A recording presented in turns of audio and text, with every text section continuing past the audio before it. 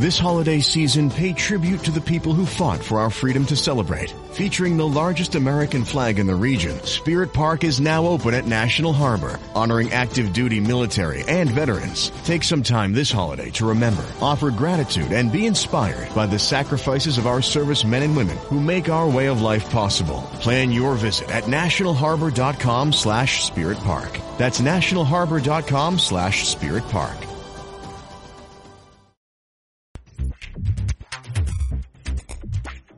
So Luther, I think, gave us the formula for how to handle these things. It's to stand on Scripture alone and let the chips fall where they may. We're on the same side. We may disagree on certain theological issues, but we're on the same side. I'm not agreeing with Calvinism. No, not at all. And look how nice we are to each other. Yeah. No, I enjoy this and appreciate all you do out there for the Lord. It's like, you know what?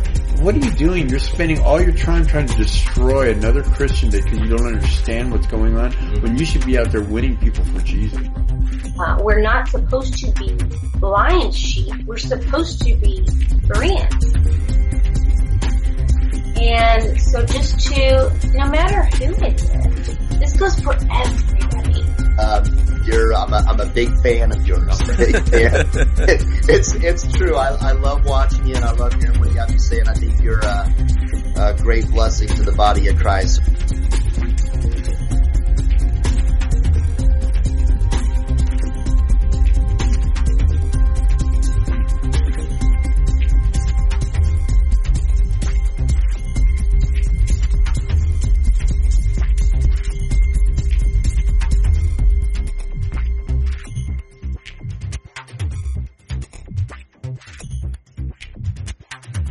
Okay, welcome everybody to this week's episode, or not even this week's, this is our second episode this week, but Conversations with Jeff. And before we get started, just wanted to remind you guys, make sure you guys are liking us on Facebook, subscribe on YouTube, that way we can, keep up with everything that's going on. We've got new podcasts rolling out all the time. And then the other thing too is head on over to gatekeepersonline.com, create a profile. We're going to be rolling out some exciting new features on the website. Essentially what we're going to be doing as like a sneak peek is essentially creating our own social media platform. So no more censoring, no more anything like that with any like Twitter, Facebook, anything like that. It's going to be all GK people. You guys can interact with each other, private message with other GKers. There's going to be a lot of new exciting things we're going to roll out. So make sure you guys go do that. But yeah, today we've got Sam Jones, host of the Shining Light podcast, host of Wit podcast. I mean, the list goes on and on. I mean, how many podcasts do you actually co-host right now? I think just those two right now, those two. I mean, I love podcasting, so yeah, that works out well. Thanks for having me on, by the way. And you did forget one important social media that they need to check out. And that is MySpace. They need to check out us on MySpace, I'm pretty sure. If we wanted to, we could probably do a full-on takeover of MySpace and then just see what happens.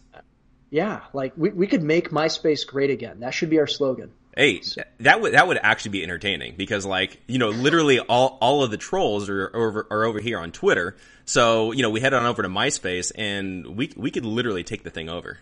Yeah, and I mean, I did get really bored one day, and so I went over to MySpace, and I did see that you still do have a profile over there, Jeff. Yeah. So as long as you remember your password from, 1974, you'll be okay. Yeah, I mean, there is that. Like, I think it was a few months ago. Actually, I actually was like, I wonder what happened over there. So I went over there, and I have no idea what my login is. I'm like, I can't get in over there. And actually, as like a sneak peek to everybody, I actually have music that used to be uploaded over there of some songs that I wrote and that sort of thing. And it'll list the songs, but then you go hit play and there's actually no music. I think all of their data from 2014 was completely deleted. So you guys can all know the song titles, but you can't hear the music. Oh man, you just want to sing us one of your songs real quick? I mean, I'll just put you on the spot right here on live podcast. I think I'm good, honestly. I probably don't want a cappella from me. Well, I don't know. You might be able to do it. So you know. Well, hey, at some point maybe we'll roll something out. So Yeah. But, I did want to talk about the upcoming conference because we've got the Stand Against Marxism conference, and you and I are both going to be there speaking. And I think we're both going to be podcasting from there and kind of doing some other fun things and that sort of thing. But if you can kind of like run down, because I think you're more familiar with a lot of the speakers than I am, but just kind of like the rundown of what people can expect with that conference. Yeah, the SamCon. Yeah, I love that. They named it after me. That's pretty epic. I think we should have shirts. It'll say #SamCon, and you have to be wearing that from stage. Right. I think so. So, Friday night, it's going to start off Friday night, and I'm not even sure on the dates. I think it's October 18th and 19th, October 17th and 18th, something like that.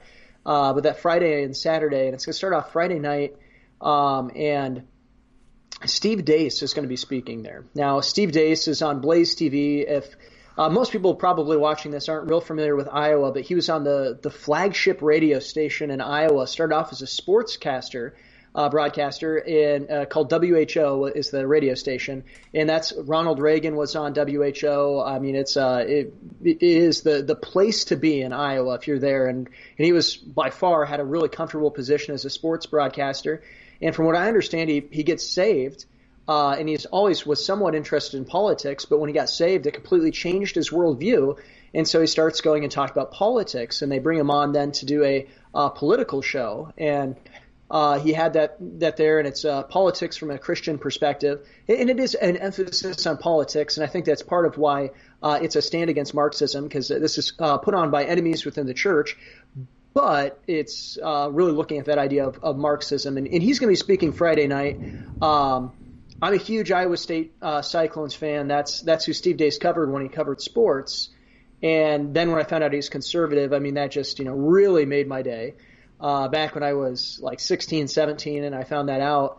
And so he was one of the very first broadcasts that I ever consistently listened to, and still listen to him on a pretty regular basis to this day. And so I'm excited for that. But he's on Blaze TV. He's been a nationally syndicated radio host, and is, I mean, just a guy that I would say, this is a chance to hear a really good speaker, a guy who's going to go and speak truth, honor God, speak truth, and make money. That's his, used to be a slogan there at WHO. So that's what he's about. And in that order too is, honor God, speak truth, and which of course that does honor God, but. And then also, then there's a list of other people. Trevor Loudon, if you're looking for a guy who studied out Marxism, I don't know that there's anybody who's done more research than Trevor Loudon. I mean, the guy is like a Marxist savant. I mean, he just knows just about anything there is to know about Marxism, and has studied those things out. And he was recently a guest on the Conversations with Jeff podcast, right? Yeah, just it was literally, I think. Was it last week? Everything blurs together, now. But I think he was on last week, and we had a great talk. Right, and I mean, just a brilliant mind. He's from down south, the deep south of New Zealand. So you can tell by the accent, right? Well, and even if you don't like the message that he's gonna give, you're gonna like listening to it, because I mean, you could just listen to that. He could be reading the encyclopedia, and I mean, you're just going to enjoy it. That's just a great accent right there. But no, he really does know what he's talking about, and it's a terrific speaker. I've had the privilege of hearing him speak a couple times. And then there's also, I'm completely blanking on who's going to be there. Well, you're going to be there, Jeff, so that's exciting. Yeah, I'm going to be there. And the interesting thing too is we've got a couple other people that have been guests on Conversations. We've had John Harris will be there. Janet Mefford will be there. I mean, she's got her huge national radio show. There's some pretty good people in the lineup. Yeah, and I don't know too much about it, but Bishop E.W. Jackson's going to be there, and he just actually picked up the time slot that Janet Mefford left at is it AFR that she left, or and so that's kind of interesting there. Another now national radio personality there. So these are going to be some big names, and they're all going to be in Iowa. So we're hoping the whole state of Iowa comes. All 250 of us will be there. So there'll still be room for if people want to come out of state, and they can check out that conference, I believe, at standagainstmarxismconference.com. Yeah, I believe it's either that. I think it's actually standagainstmarxism.com. I think is the URL. Yeah. Yeah, stand against Marxism. I'm not sure what I said there, but yeah, stand against Marxism. And, the interesting thing I find about this is normally when you think of Marxism and people speaking out against Marxism, you generally kind of get a view of somebody who's in their 50s at the earliest and mostly 60s and 70s. But we're going to have a number of young people there speaking out against this because we see this impacting our generation and the future generations. A huge mistake to believe is that communism and Marxism died when Russia or when the USSR fell, and that couldn't be further from the truth.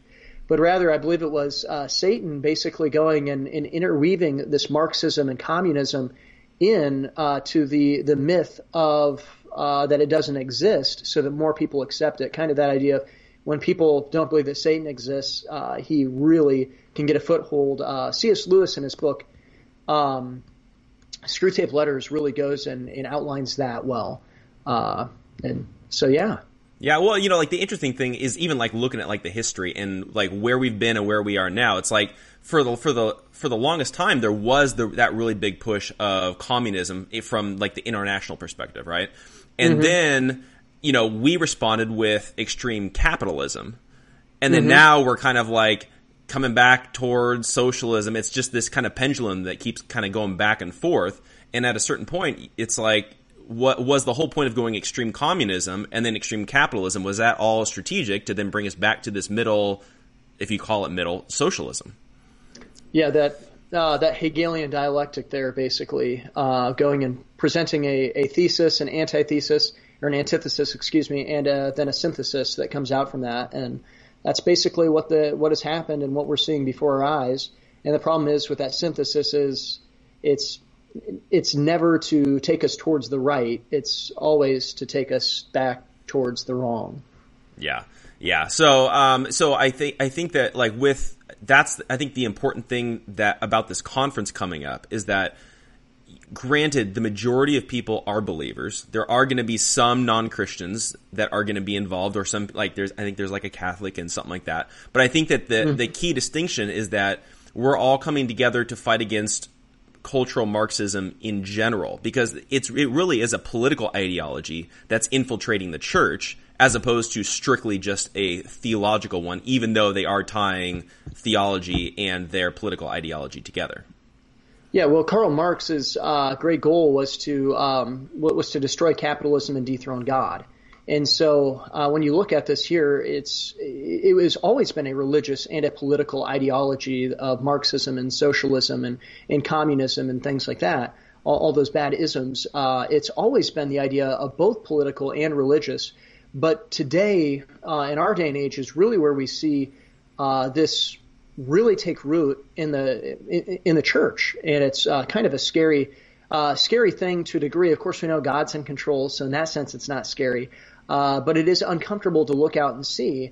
And the whole reason why I got asked to speak, the guy who's putting the conference on called me up and he said, we're looking for the smartest guy to speak, and he turned us down. No, they weren't looking for the smartest guy. They weren't looking for this. They weren't looking for that.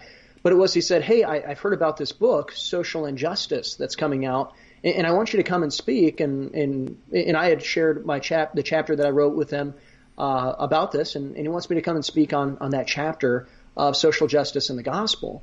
And so that's what I'm excited about, is that it's this book that's opening up doors.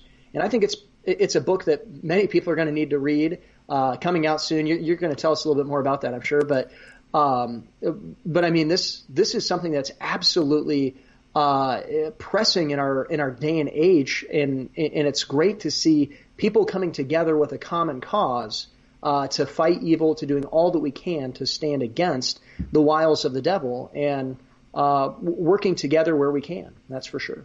Yeah, well, and I think that part of the problem that I think that I've seen from a lot of the conservatives and the Christians in response to social justice is that I think we're constantly just responding to what the left is doing or what the progressives are doing or something like that. And then I think we end up going down all these rabbit trails and we get distracted as opposed to dealing with like the root issue. And clearly I think that the one thing that the majority of Christians that are fighting against social justice miss is that it's actually compromising the gospel. Like they'll say in theory, oh yeah, it's compromising the gospel, but nobody ever defines how. And that's why I'm excited about like your chapter in the book is that you actually lay out, here's how they are compromising the gospel, and then here's the solution. Right. Yeah. No, and I think you're hitting the nail on the head because I've heard that several times. You know, social justice compromises the gospel. It's against the gospel. It's against Christianity, and that's almost always. And I don't want to speak exclusively because I know plenty of people who have gone out and spoke the truth of God's word and explained some of these things. But a lot of times that's where we leave it is, oh, it's against the gospel. And you know, the problem is that we're not really giving them a true reason. We're not reasoning with them. You know, when the Apostle Paul was planting the church in Ephesus, he started off in the synagogues and he spoke with them and harshly and different things like that. And then they didn't like it so much, and so he moved to the school of Tyrannus. And as he's at the school of Tyrannus, he starts reasoning with them daily. And reasoning with them isn't just pointing out, oh, something's wrong. It's also pointing what's right and how something is wrong. And I think that social justice really does whiff when it comes to the gospel. It really does just absolutely changes the gospel. And one of the big things that I see is that it really focuses in on the oppressor or the one that is oppressed is a certain person in society, that some fraction of humanity is the oppressed person in the gospel narrative. Whereas in the Bible is clear, Jesus is the oppressed person. We're the ones who have oppressed him through our personal sin, and he came and died on the cross to personally pay for our personal sins against God. Yeah, you know, and I think kind of going along with that too is, I think what's been happening is that the socialism and cultural Marxism has been pitted against capitalism, and so what ends up happening is a lot of Christians are trying to fight against this socialist idea from the capitalist perspective, and I think it's kind of like digging our hole, and we can never get out because really that's just a symptom of the problem. The real problem is that it is changing the gospel. Like you were just saying, is like essentially what the gospel becomes is it's instead of saving ourselves from our sin, it's saving us from being oppressed by somebody else, and it's completely just like flipping it on its head. And I think that that's the threat. And it just seems like for whatever reason, Christians are getting distracted by all these peripheral things, which need to be addressed and will be addressed in the book. But we still have to continually bring it back to the gospel because that's the root issue to all this. Right. And you know, I do want to touch on what you said about capitalism because I think this is really important for people to understand. With you saying this, Jeff, you are a capitalist. You're one of the biggest entrepreneurial minds that I know. You've got your hand in a few different businesses and different things like that. And so it's not that you're against capitalism by any means. Right. But you recognize that's not the root of the matter. That's not the real issue here. It is an issue. I mean, don't get me wrong here. I'm a capitalist. I'm for capitalism and things like that. But if that's where we take it and we just win back our pocketbook, so to say, but we lose people's souls, then we still fail, didn't we? Doesn't Satan still win if we end up with our pocketbook but lose people's souls? And that's where the problem is when it comes to social justice and the gospel. And social justice goes, and instead of realizing that we're the ones who are put on trial for our personal offenses towards God, social justice puts God on trial for what he has done in the world, so to say, for the injustices that he has allowed. And though most pastors, I would go and say this, most people who claim to be pastors and who are pushing social justice, they probably would go and say, well, that's straw manning. That's not what I mean. But it is their logical implication, which is important to understand, an implication there. It's their logical implication that they're saying that God created an unjust world, and so we need to be repaid for that injustice that's happened to us. Because ultimately, God is the one who created this world and is allowing these things. Now, of course, we know that the reason these injustices all come back to what happened in the Garden of Eden in sin, and it's not God who is the author of evil. That's not where I'm getting at with this. But it is important to realize they're putting God on trial for his justice rather than putting ourselves on trial for our sin and being acquitted of that through the blood of Christ. Right. And again, it's kind of like what happened in the Garden of Eden. Like, everybody's deflecting away from themselves and trying to put the blame on somebody else instead of taking responsibility. Granted, there are actual injustices. And in the book, Ken Peters tackles one of the biggest ones, if not the biggest one, which is abortion and the right to life and protecting human life and that sort of thing. But I think the one thing that we do need to remember, like you were just saying, is that the whole reason why there is injustice is because of sin, which then takes us back to the gospel. The root issue with all of this is an improper view of sin and an improper view of the gospel. That's right. And, people aren't going to, the problems aren't magically going to go away. In fact, I'm openly a premillennialist, and I know you had Andy Woods on your podcast, so I know that you're not anti-premillennialist at the very least. So I think you're a premillennialist too, right? Yeah. Yep. Yeah. And looking at that, I think the Bible's pretty clear. It's going to get worse. It's not going to get better. And that doesn't mean we give up by any means, but it means that we fight where the real issues are. And the real issue is the gospel. And we want to see people get saved. We don't want to just see people have their circumstances get better. Though I'd love for some circumstances to get better because there are real injustices.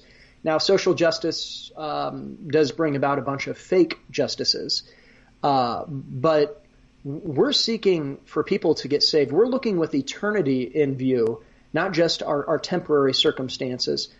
Though I do think the best way to live is inside of, God's way. And I think that will bring about the best circumstances in our life.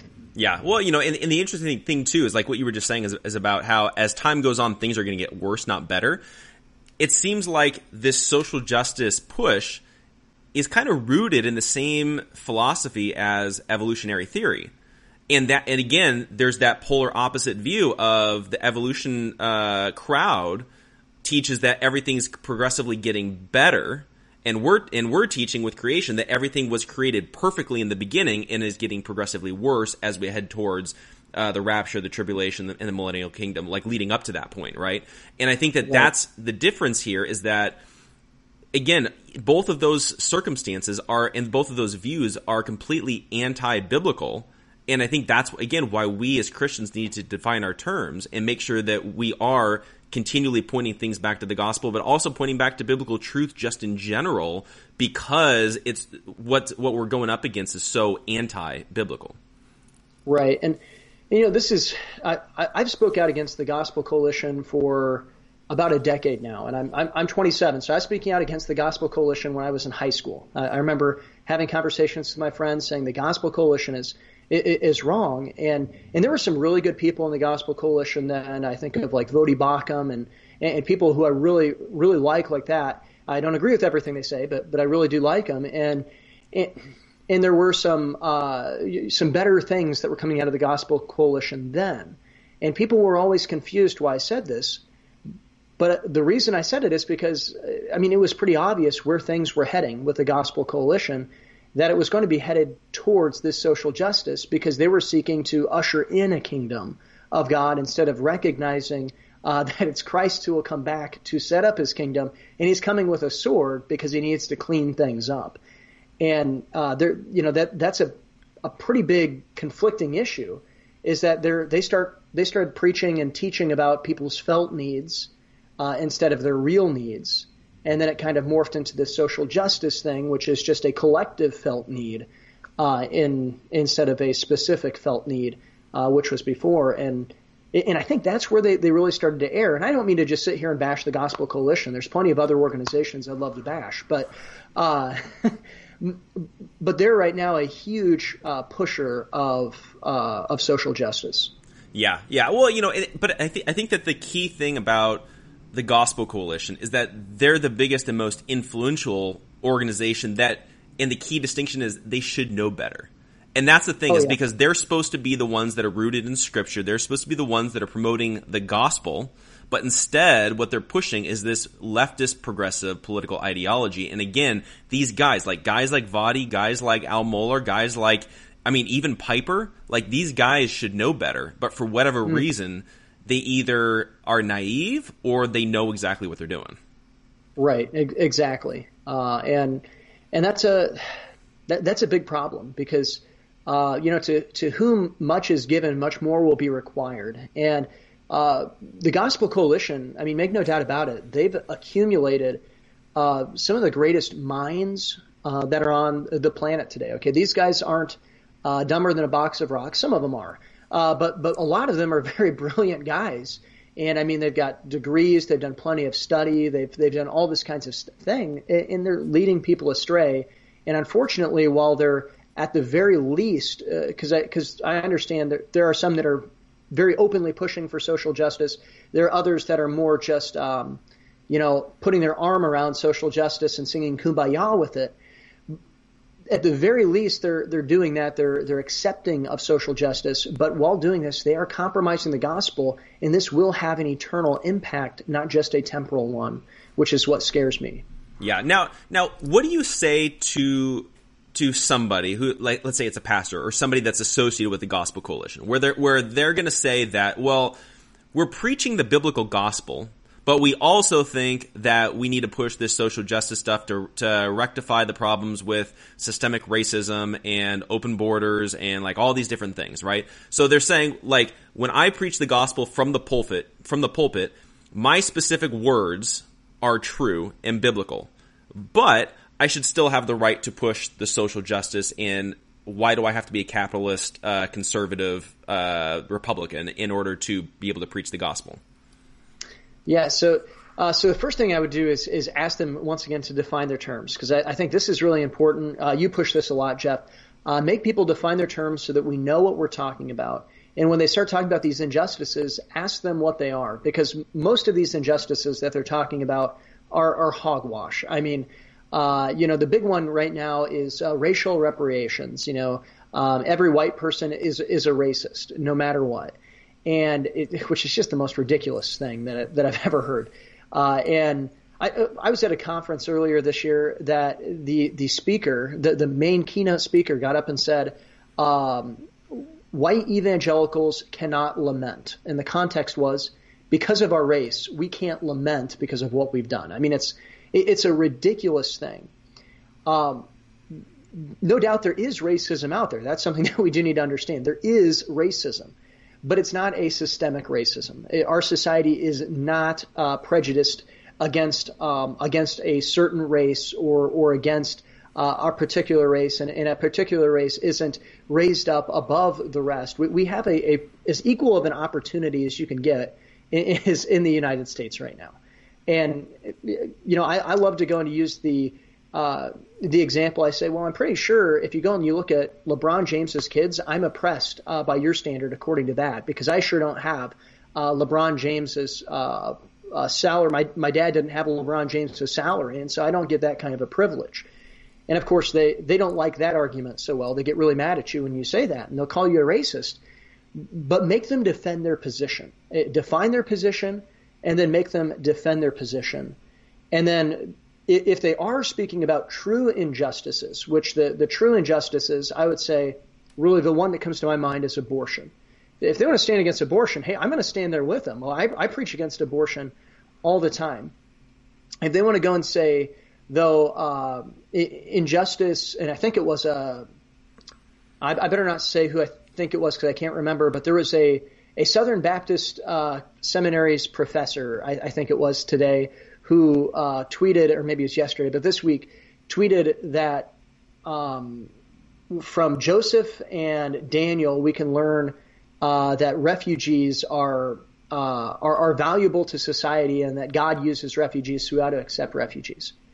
Well, ask them what they mean by that, and say, Daniel chapter 1 says Nebuchadnezzar went in, took them away, and by the way, it's pretty much implied that Daniel and his friends were made eunuchs. And then they were, a blessing into a pagan nation in Babylon, and it was all because of God's chastisement. I'd say, do you see do you really think that's what's happening today? Make them defend what they're pushing.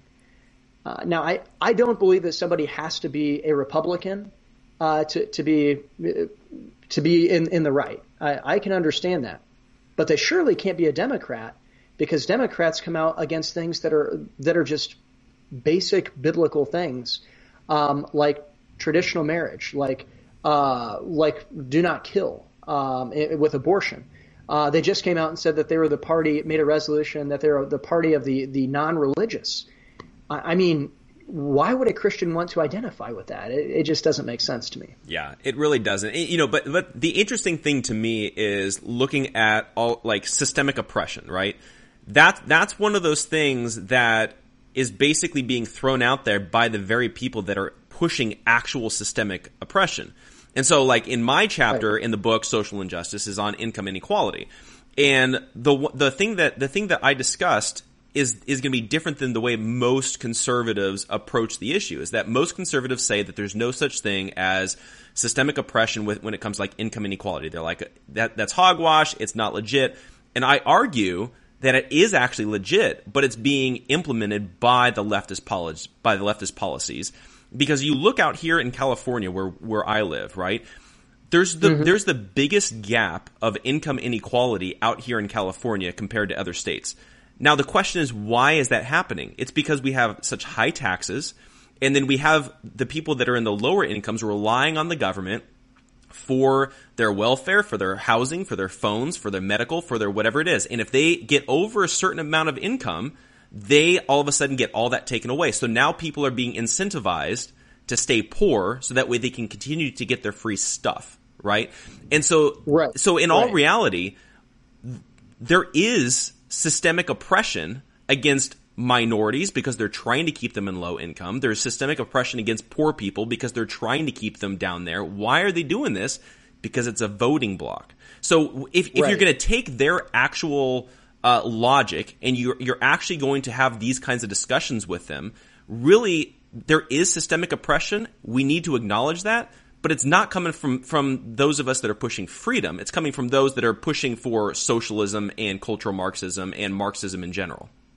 Right. Yes. And I totally agree with that. It's what I was talking about when I'm saying, there is no inequality in that sense. It's not in the sense that you can't go and find the statistics, but it is the idea of it's not because of our capitalist situation. It's not because of these kind of things. It's the idea of because they become reliant upon the government. They want to be there because it's the only thing they've ever known.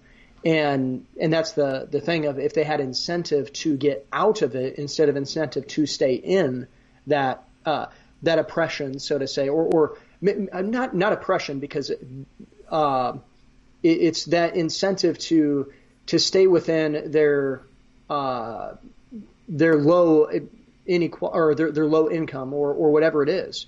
Then that's where it is, because it's the oppression coming from the left. I mean, which is what the left has always been. They're the party of Jim Crow. They're the party of the KKK. They're the party of all these things. They're not the party of Abraham Lincoln. They're not the party of John Quincy Adams, the famous abolitionist.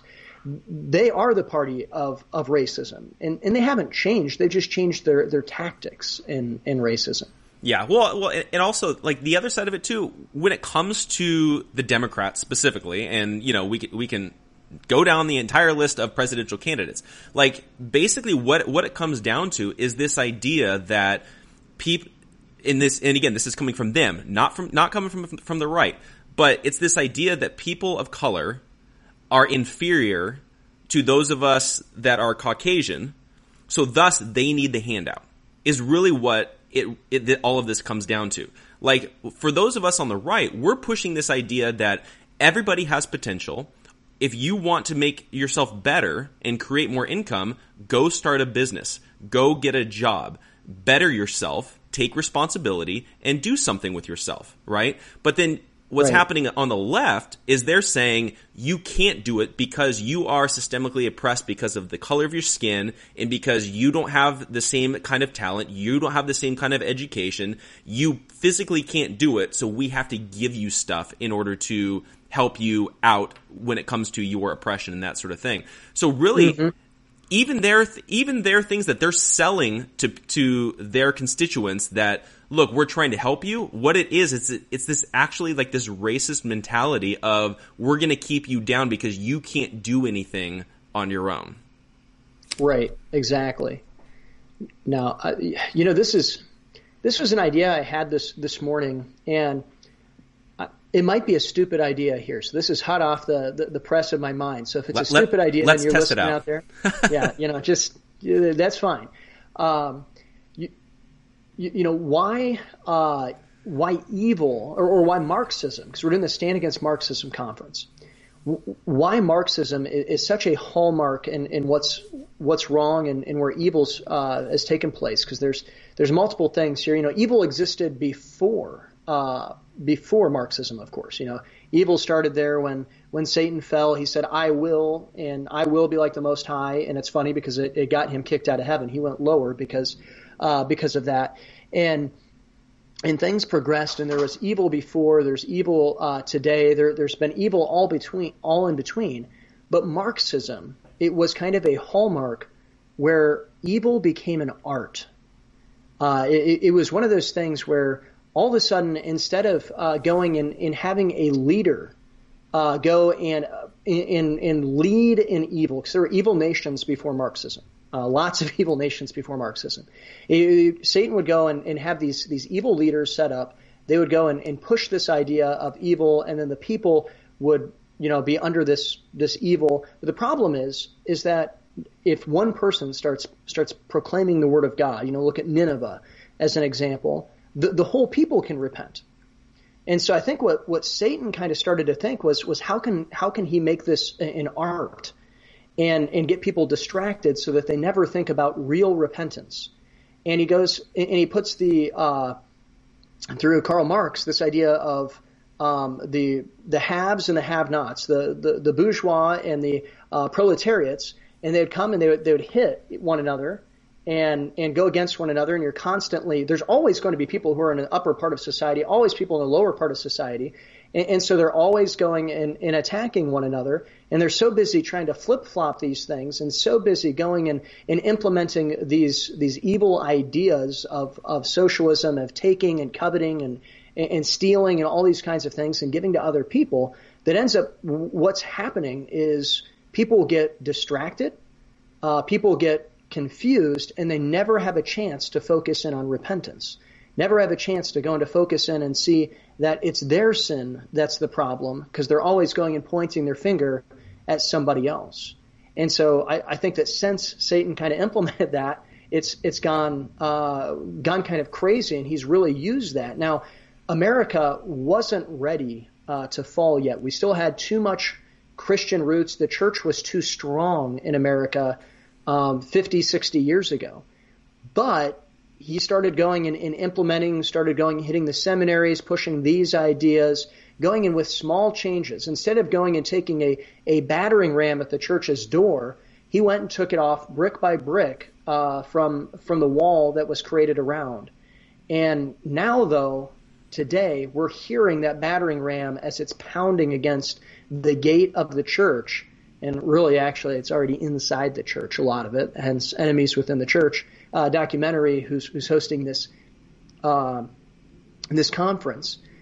But we look at this idea, and this is why it's so important to fight this idea, is because it's getting people distracted where they're not seeing their actual personal sin against God, and so they're not coming to a repentance. Does that make any sense, or am I a little bit out in loony land here? No, I think it's making perfect sense because again, what we're seeing over the last several decades that's leading up to this point where we're at right now has been a completely different focus and a different strategy than what we've seen in the past. And I've mentioned this to guys like Andy Woods and some other people, more talking about eschatology, but I think it kind of applies here as well. Is historically we've always seen the focus on conquering the world by Satan was through empires. You had the Babylonians, you had the Greeks, you had the Romans. More modern, you had, the British Empire, you had Nazi Germany, you had whatever it was.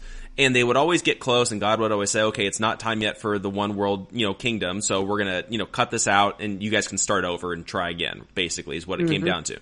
But this is the first time where we're seeing this completely different mindset of, instead of trying to conquer the world from the outside, we're going to try to conquer it from the inside. And so I think that that's why this is so dangerous, is that the threat is a lot more subtle. It's not obvious. It's, you know, it's not like that guy's a heretic, that guy's a false teacher, that guy's trying to take over the world. It's, well, that guy's, he's good theologically, so why can't he, you know, be against the Second Amendment? Why can't he be for open borders? You know, like, that's more loving. It's this subtle change in theology and even political ideology that is so dangerous. Mm-hmm. Yeah, and you know, and that's one thing that I do think it's important to understand, because you mentioned this here. You know, well, that's the loving thing to do. These people, a lot of them who are for social justice, who are for really, I'm just going to call it what it is, Marxism in the church, they're not poorly intended. A lot of them are well intended. Now, of course, the old saying goes that the road to hell is paved with good intentions. These people are good intended. The problem is that they've bit hook, line, and sinker into a false agape love. And this, really, the framework was laid by a guy by the name of Joseph Francis Fletcher in his book Situation Ethics, who went and made it so the highest ethical standard was love. Now, that sounds great until you realize that he's talking about a love for self that reaches other people. And the problem is, too, is that it doesn't look at the question of what's right and what's wrong. It goes and it asks the question, what's loving, to decide what's right and what's wrong. And the problem is that I believe God's holiness is encompassing of his love. It's the thing that holds his love there. If you go and you do something that feels loving, so to say, or feels nice, would maybe be the right way to put it, but violates one of his standards, then it's not loving. His love is always encompassed with his holiness. Right. Well, you know, and again, that's even one of those things that comes down to loving somebody is doing the right thing because you want what's best for them, right? So, like, if you take like a drug addict, you take somebody who is addicted to whatever it is you want to say, right? You could love them so much that you're now enabling their sin, thus you're no longer loving them. You're hurting them because you are helping them to destroy themselves. And that's the parallel that I'm seeing with the church right now, is that these pastors, especially from the Gospel Coalition, and we're seeing this in like the Southern Baptist Convention and a few different places, is it's like they're so loving that they're no longer loving people because they are enabling sin. You know, like even take illegal immigration, right? People that are entering into our country illegally are breaking the law. Thus, they are sinning. But these leaders from the Gospel Coalition and other organizations, they're coming in and saying, we can't kick them out. That's not loving. Well, they're not loving, and we're not loving by allowing them to break the law. Like, that's I think the distinction that we have to make, is that sometimes love is not always being nice and just having our arms open to hug them. Sometimes it's saying, look, you sinned, you're wrong, now you have to pay the consequences. Right. And you know, one of these situations that you can see this played out too is in the same-sex attraction thing. People are going and pushing this narrative of you can be same-sex attracted, it's good, it's fine, just be celibate. Now, first of all, the Bible does talk about the gift of singleness and celibacy, but it's not with the desire for an ungodly desire for the same sex. It's a specific gift that is given to someone. And it's not an unholy gift. It is a holy gift that God gives to someone. But I think of an example of actually another speaker who's going to be at this conference, Pastor Kerry Gordon. He got up and he's very outspoken against homosexuality. Now, Pastor Kerry is one of the most loving men I know, and that's interesting because everybody goes and they say he's a hater, he hates all this stuff. Well, one day the news media there, the local news media, was pretty confused because Westboro Baptist Church came to protest his church. And it was because he was too soft on homosexuality, is what they're saying, because he was giving room for repentance. He's saying, this is what's best for you, we love you, things like this. This is why we want you to repent from homosexuality. And the news media comes up and they ask him, they're like, what? You know, like what do you have to say about this? And they're just confused. And he goes and he says something that I think is vital to remember.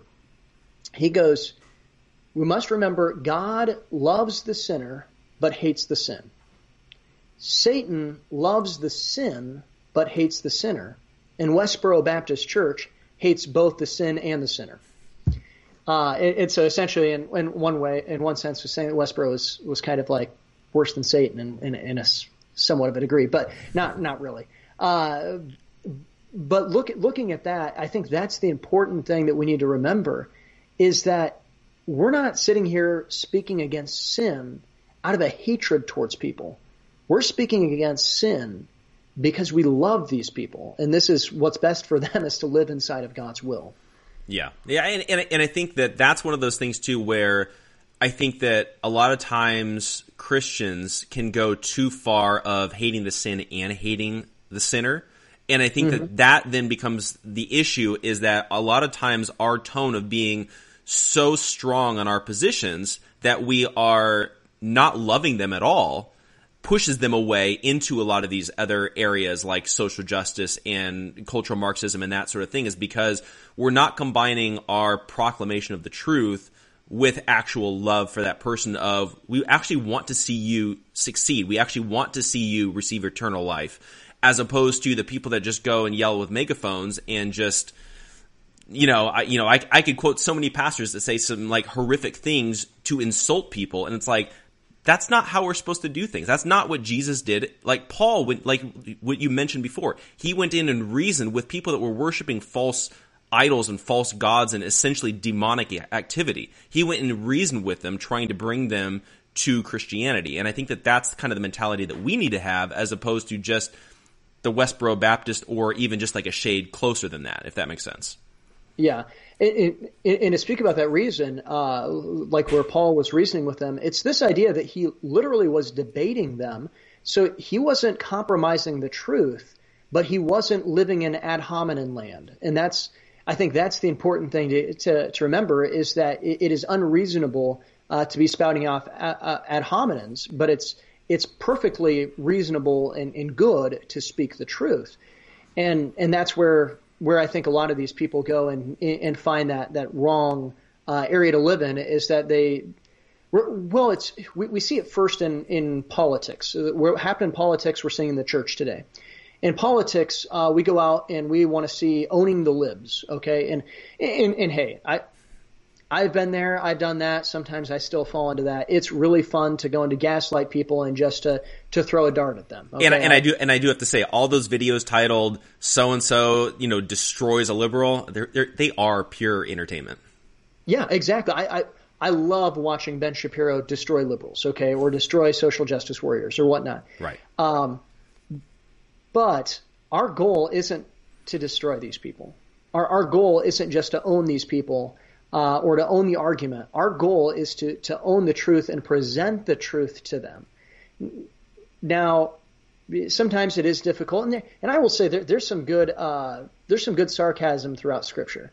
Okay, I mean it's not like it was all just fine and fluffy and things like that.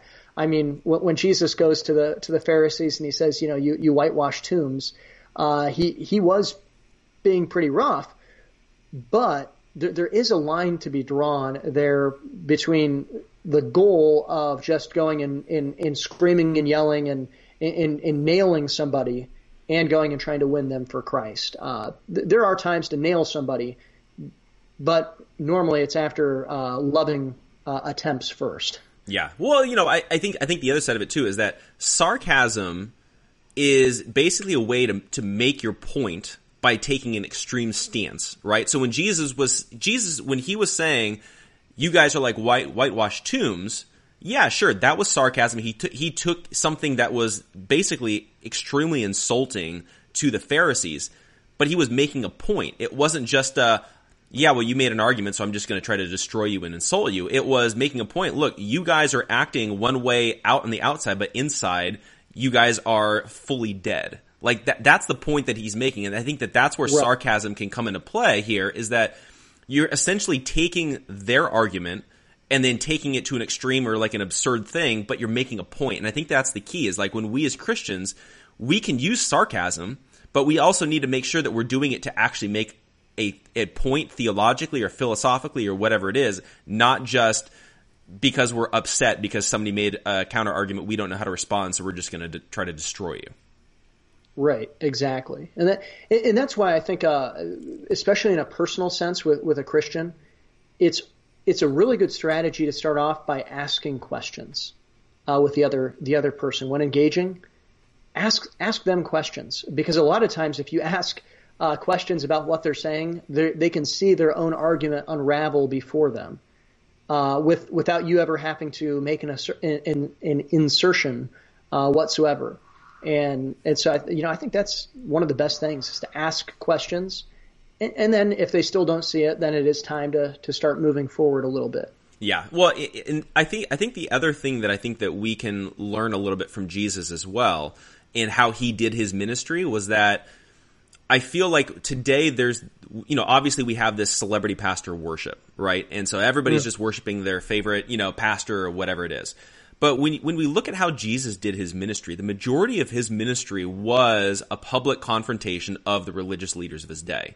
And the reason is because those guys had the most influence that were leading people astray. And I think that we as Christians need to remember that all these guys that are pushing social justice and cultural Marxism inside the church, to me, are the equivalent of the modern day Pharisees. They are leading people away from the one true gospel. And so I think that what we have to do as believers is we need to expose a lot of these guys for their false teaching, for even their compromising on the gospel. And the reason isn't just to destroy them. The reason is to save the people that are following them. And I think that that's something that it's not popular today. And, we always get accused of, you're just hating on so-and-so. You just don't like John MacArthur. You just don't like John Piper, Al Mohler, whatever it is.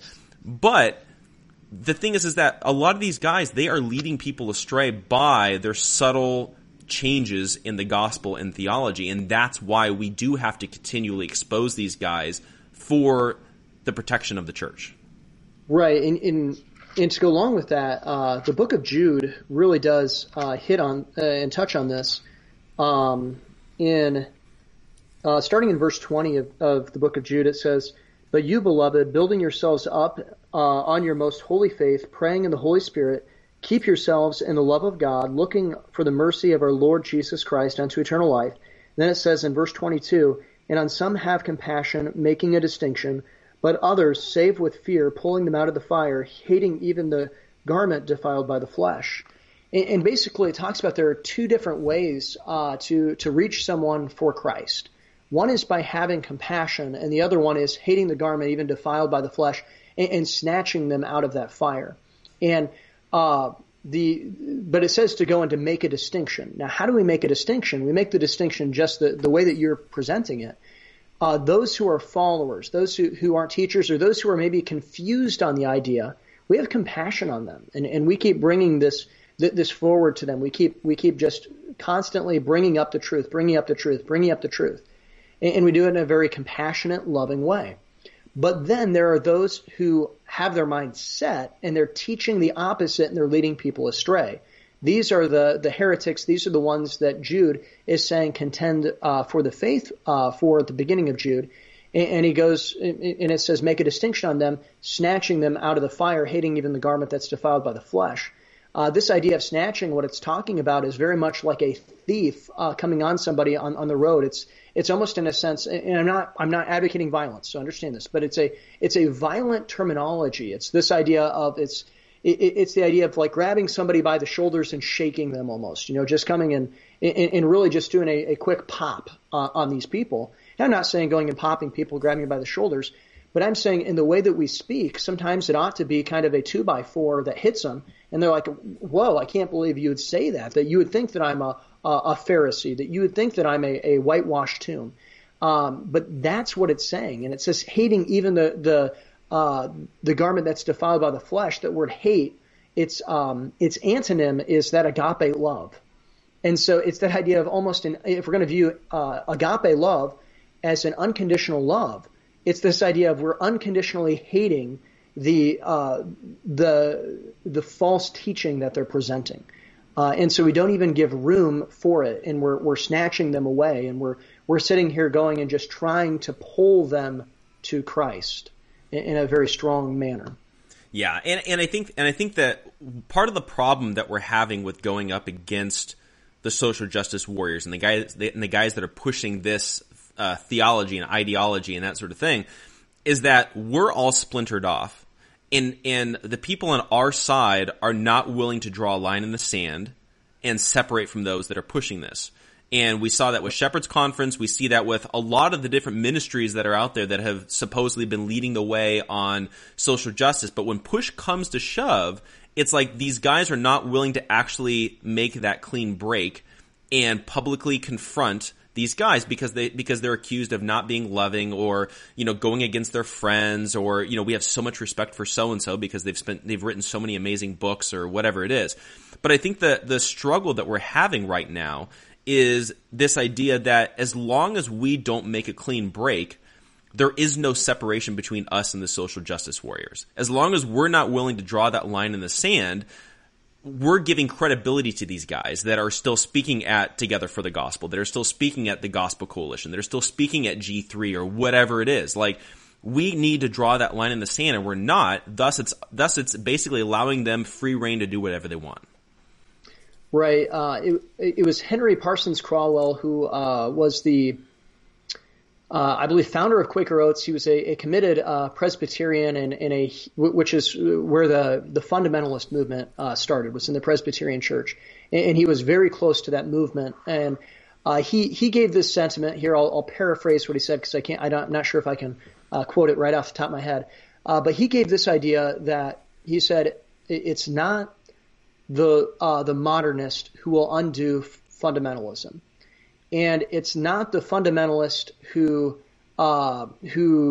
sympathizes with the modernist who will undo fundamentalism.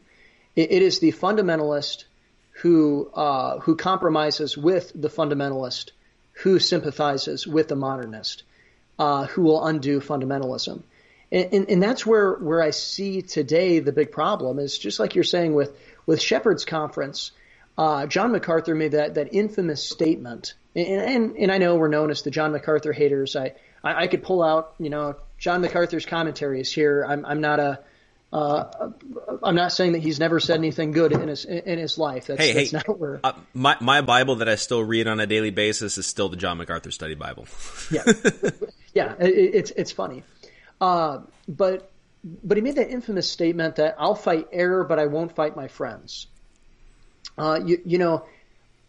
He would have been 100 times better if you'd have just simply flipped that statement and said, I won't fight my friends, but I will fight error.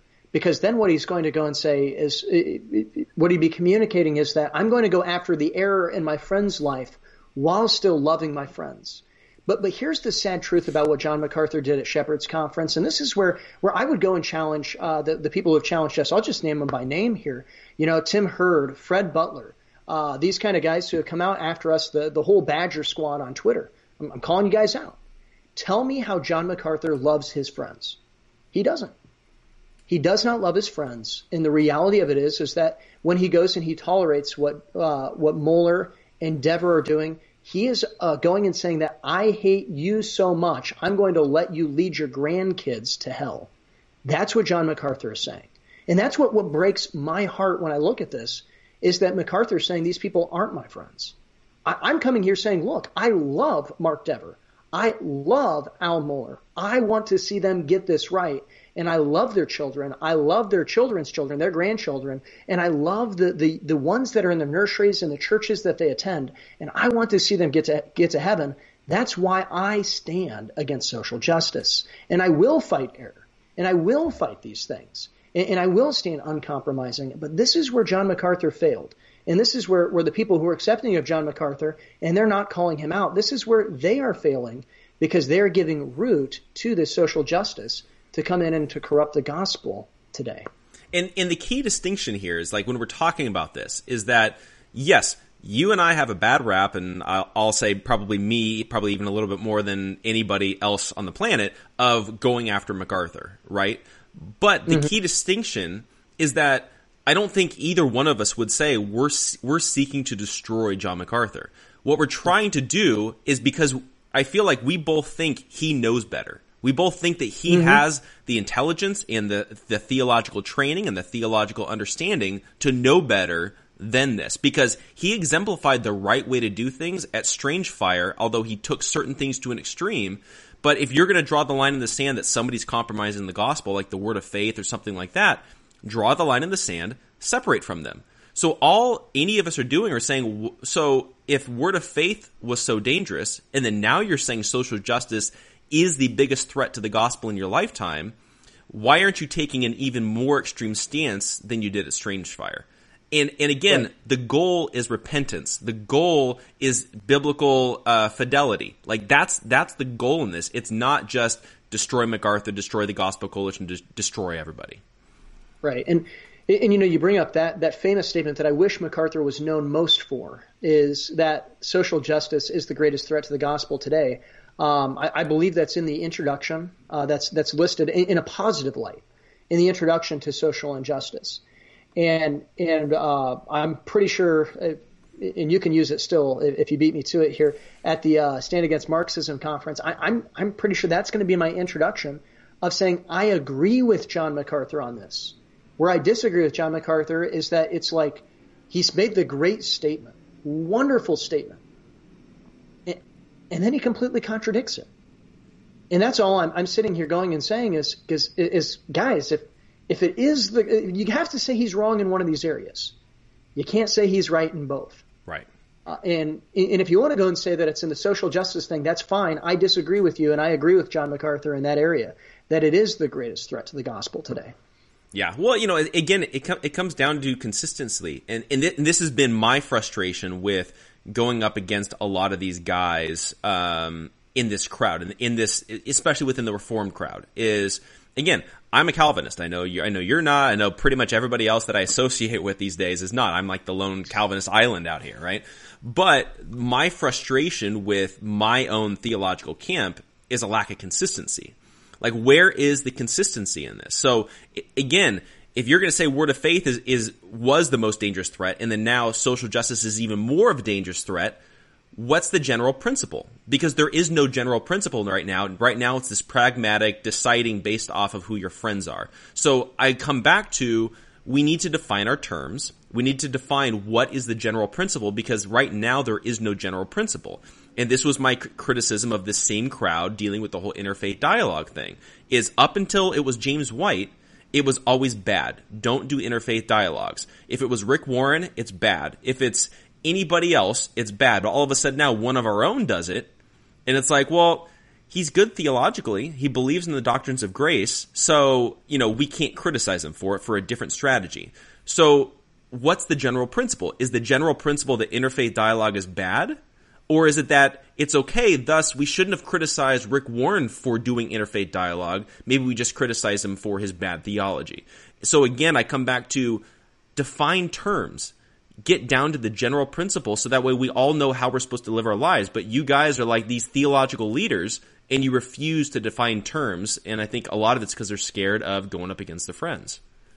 Right. And this is something I've preached for years now, and it's just a vital thing, and more people need to get it today, and that is your actions prove what part of your doctrinal statement you actually believe. Now, this doesn't mean we're going to be perfect or anything like that, but what it's saying is that we live out our real doctrinal statement. Out of the abundance of the heart, the mouth speaks. Out of the abundance of the heart, the hands move at the same time. It's that idea of we manifest what is in our heart through our mouth. We manifest what is in our heart through our actions. And when we go and we see intellectually, a lot of these guys, like you said, they've got great doctrine. Even if I disagree with some of them on this, I'd say a lot of them are within orthodoxy, but then they have unorthodox practice. And what does that mean? It means that they really do have unorthodoxy in their heart. Now, if they were confronted with it, because I understand, okay, we'll go James White, for example, on interfaith dialogue. I know this will get everybody rallied up.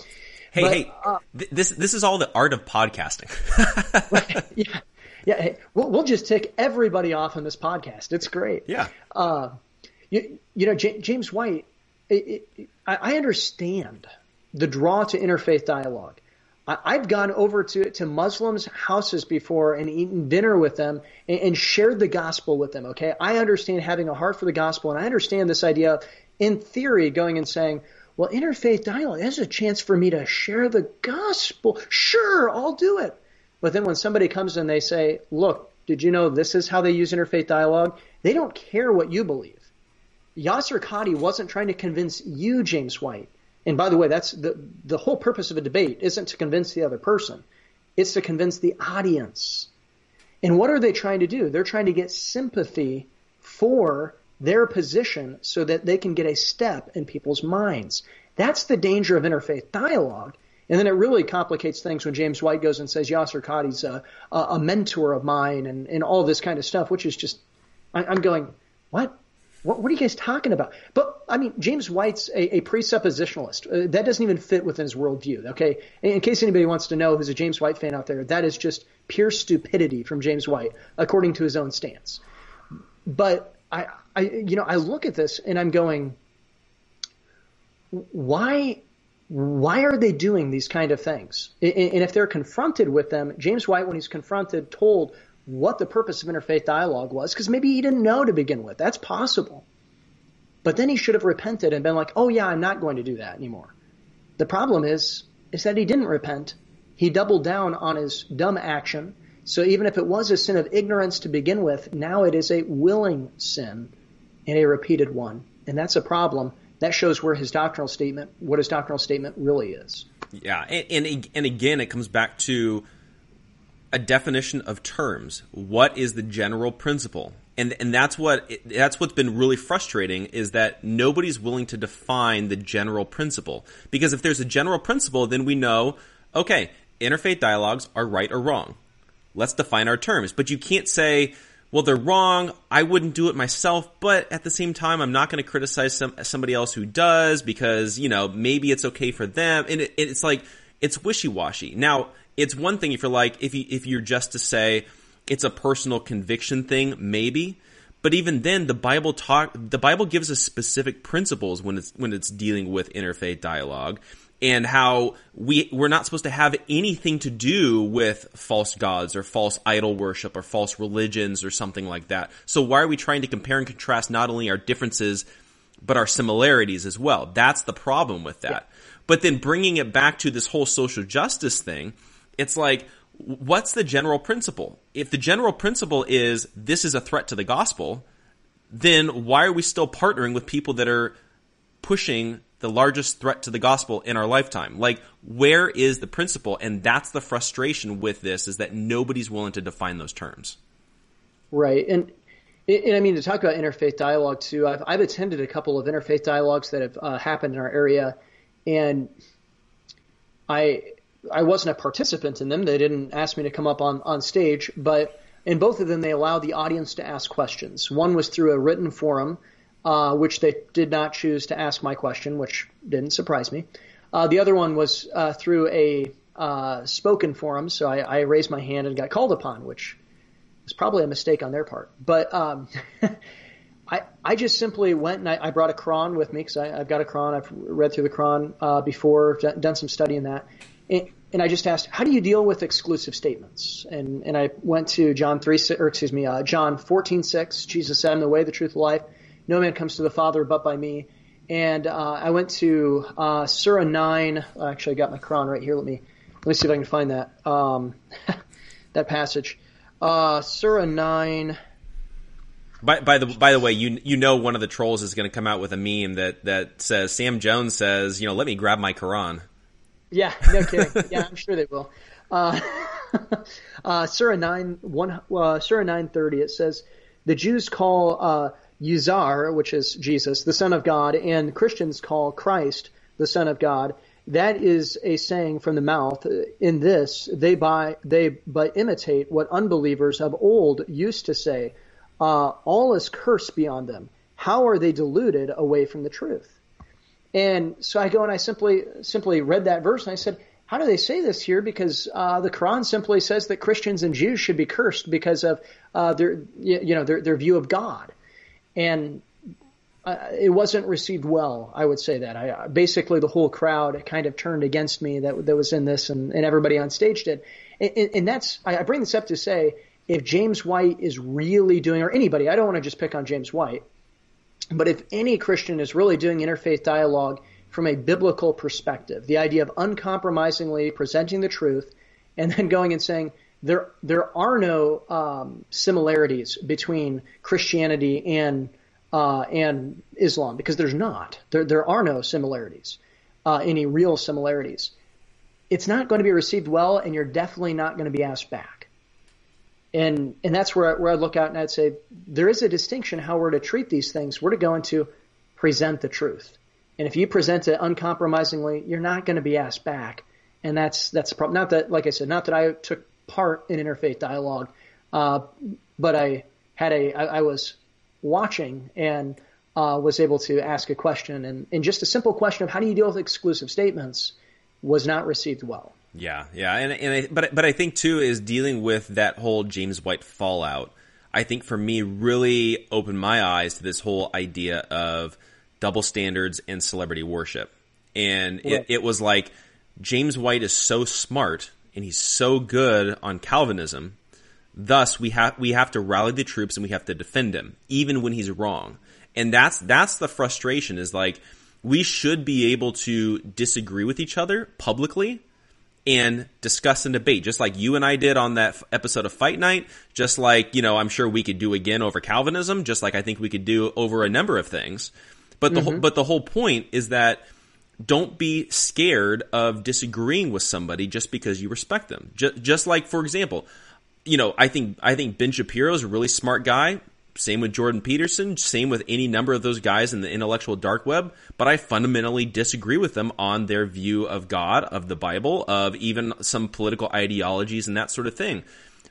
Me publicly criticizing them or disagreeing with them is not me saying you're scum and nobody should ever listen to you on anything. It's be careful around these particular issues, and then let's discuss and debate. Maybe I'm wrong. Maybe somebody needs to correct me. But you and I and everybody need to be okay with, just because somebody disagrees with me doesn't mean that they hate me, and doesn't mean that I'm scum in their eyes. Like, we need to be okay with disagreement. And I think that's a problem that we're having in the church right now.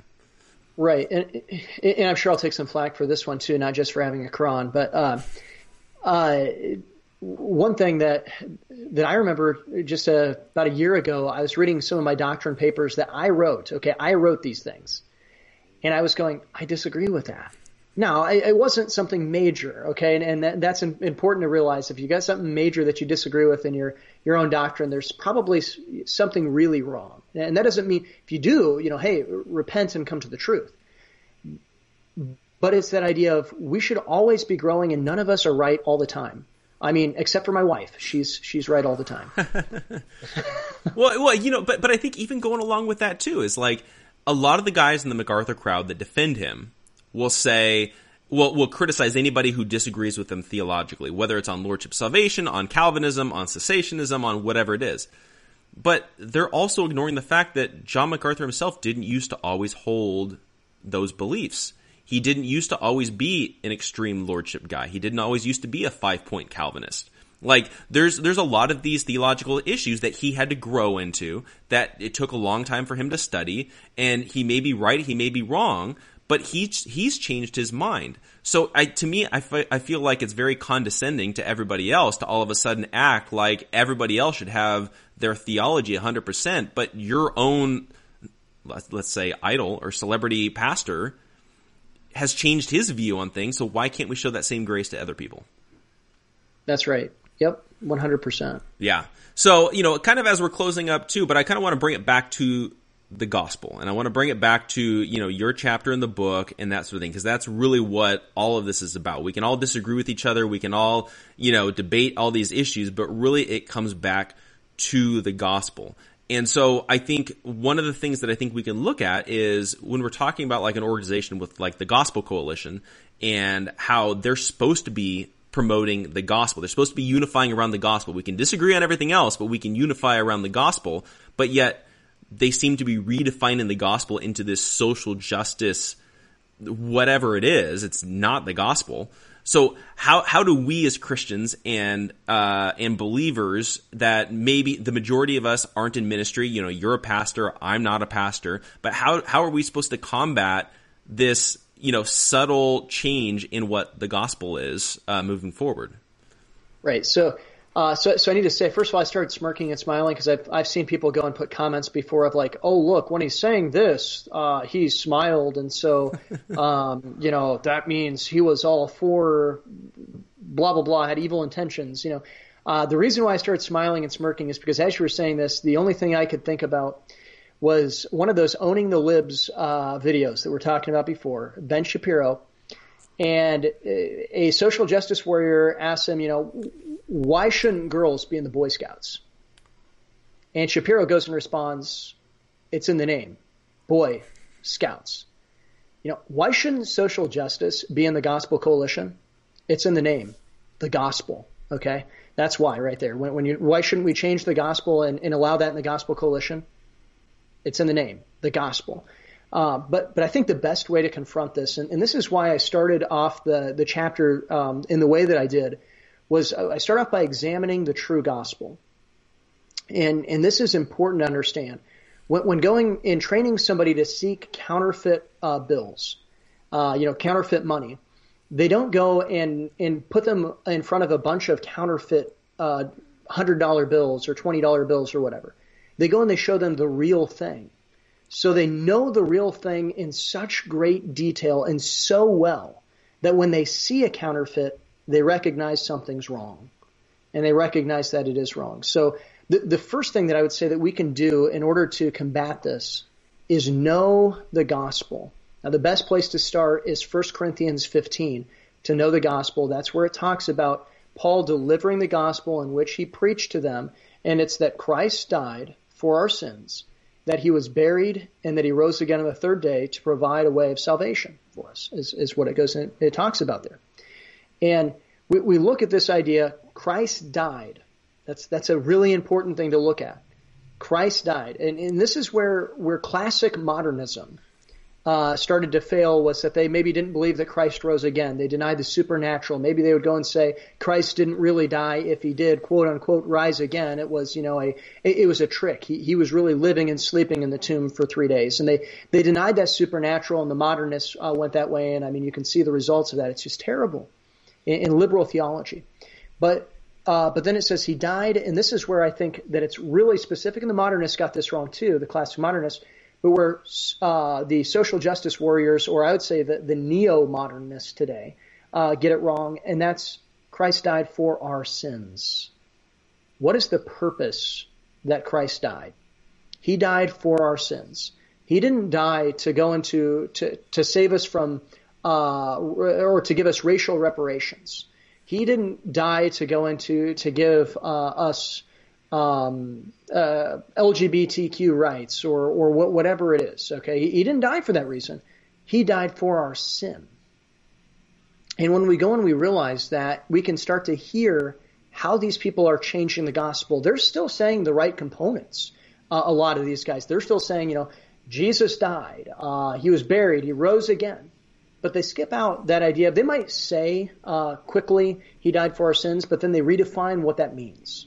And it's not a personal salvation for a personal sin that we go and we see there. So the first thing I'd say is that we need to look at to combat this is to understand the gospel well for ourselves. And the wonderful thing is, Jesus says, you have to be like a child to enter into the kingdom of heaven. It's this idea of, it's not complex. It's pretty simple. So when people start really making this complex, adding in all these other components into the gospel, that's a red flag right there. It's a simple gospel, but to know the gospel well enough to go into see then the falsehoods, I think is the first step. Another step is to simply point out where people are wrong, because if people don't hear that they're wrong, some of these people, I hope, aren't intending to be wrong. I hope they're not malicious of intent. I hope that some of them repent and change their way.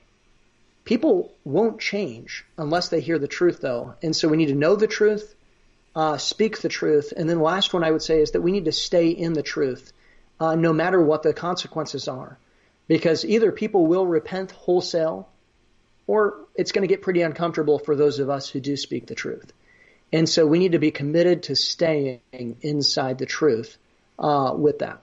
Yeah, and I think the key going along with that is that we all need to be in God's Word. We all need to be studying. We all need to be doing it and not relying on our favorite celebrity pastor or our favorite theologian or whatever it is, or even relying on you and I. Like, use what we're saying as a springboard for your own study and make sure that what we're all saying is lining up with Scripture. Because the thing is that I will probably lead you astray. You're probably going to lead us astray. I mean, we all know that all these Gospel Coalition guys are leading people astray because they've gained a certain level of credibility that basically makes them to where they can't be critiqued. And so I think that's one of the things that I think we need to remember is get back to God's Word. God's Word's the final authority, not your favorite pastor who has seminary degrees and got education and letters after their name. And I think that that's an important thing that I think we as the church need to do better at. Right. And, you know, I've used this example quite a bit recently. So if people are going out there really following the stuff that I'm doing, whether it's through preaching or whether it's on podcasts or whatnot, they're probably getting tired of this example, but it's a perfect example. D.L. Moody, and I don't remember the place, but he was at a conference and people asked him to speak. And somebody speaks up, and D.L. Moody had spoke at least a couple of years previously. And this person speaks up and they said, well, why are we having D.L. Moody speak again? I mean, I've got nothing wrong with the guy, but do we think he's got a monopoly on the Holy Spirit? Which, first of all, that'd be kind of an awkward thing to say, right? Because I think D.L. Moody was there, from what I understand. Yeah.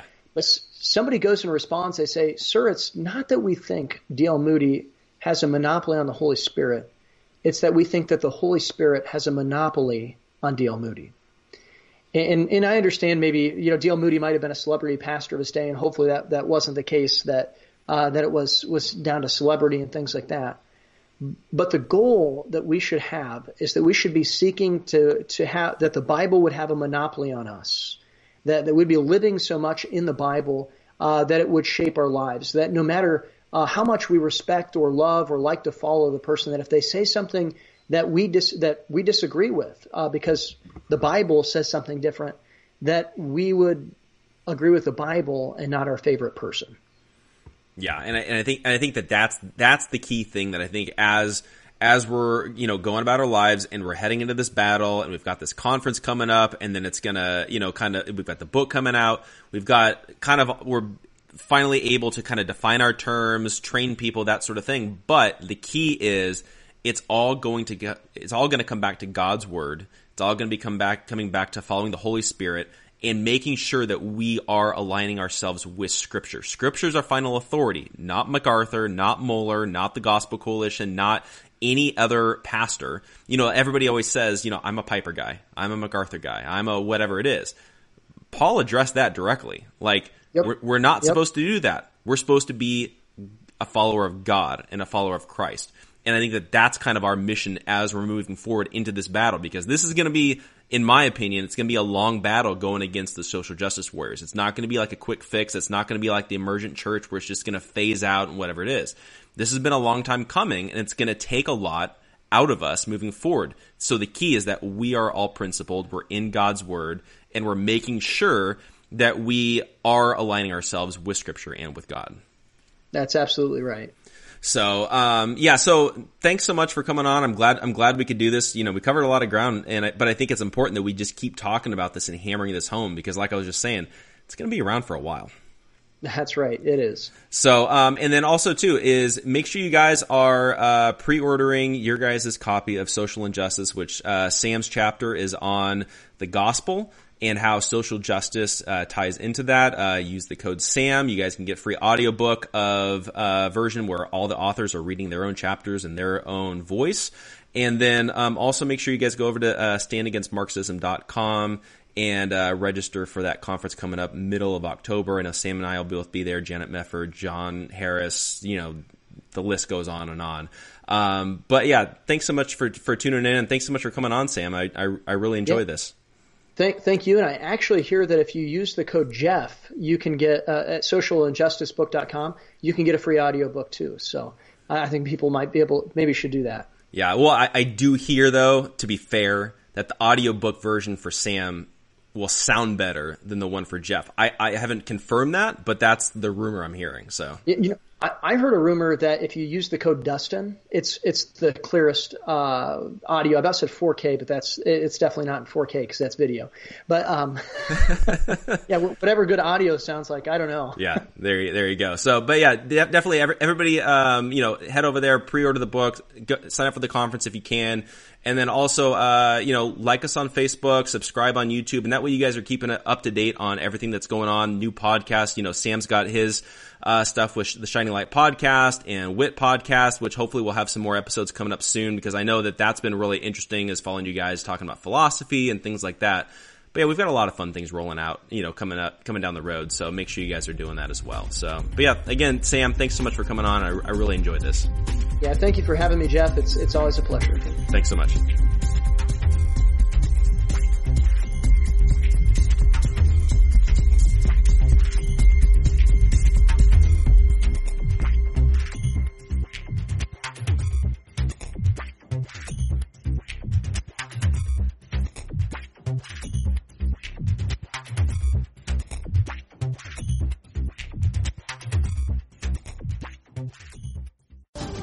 This holiday season, pay tribute to the people who fought for our freedom to celebrate. Featuring the largest American flag in the region, Spirit Park is now open at National Harbor, honoring active duty military and veterans. Take some time this holiday to remember, offer gratitude, and be inspired by the sacrifices of our service men and women who make our way of life possible. Plan your visit at nationalharbor.com/Spirit Park. That's nationalharbor.com/Spirit Park.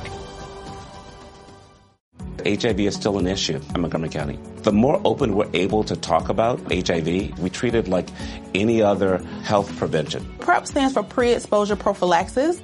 People who are not HIV positive, who may be at high risk for contracting the disease. This is a good choice for you. It's just a way for you to sort of take control and say, I'm going to do this to protect myself. Do it for them. Do it for you, Montgomery County. Learn more about PrEP, the HIV prevention medication. Visit doitforyoumc.org.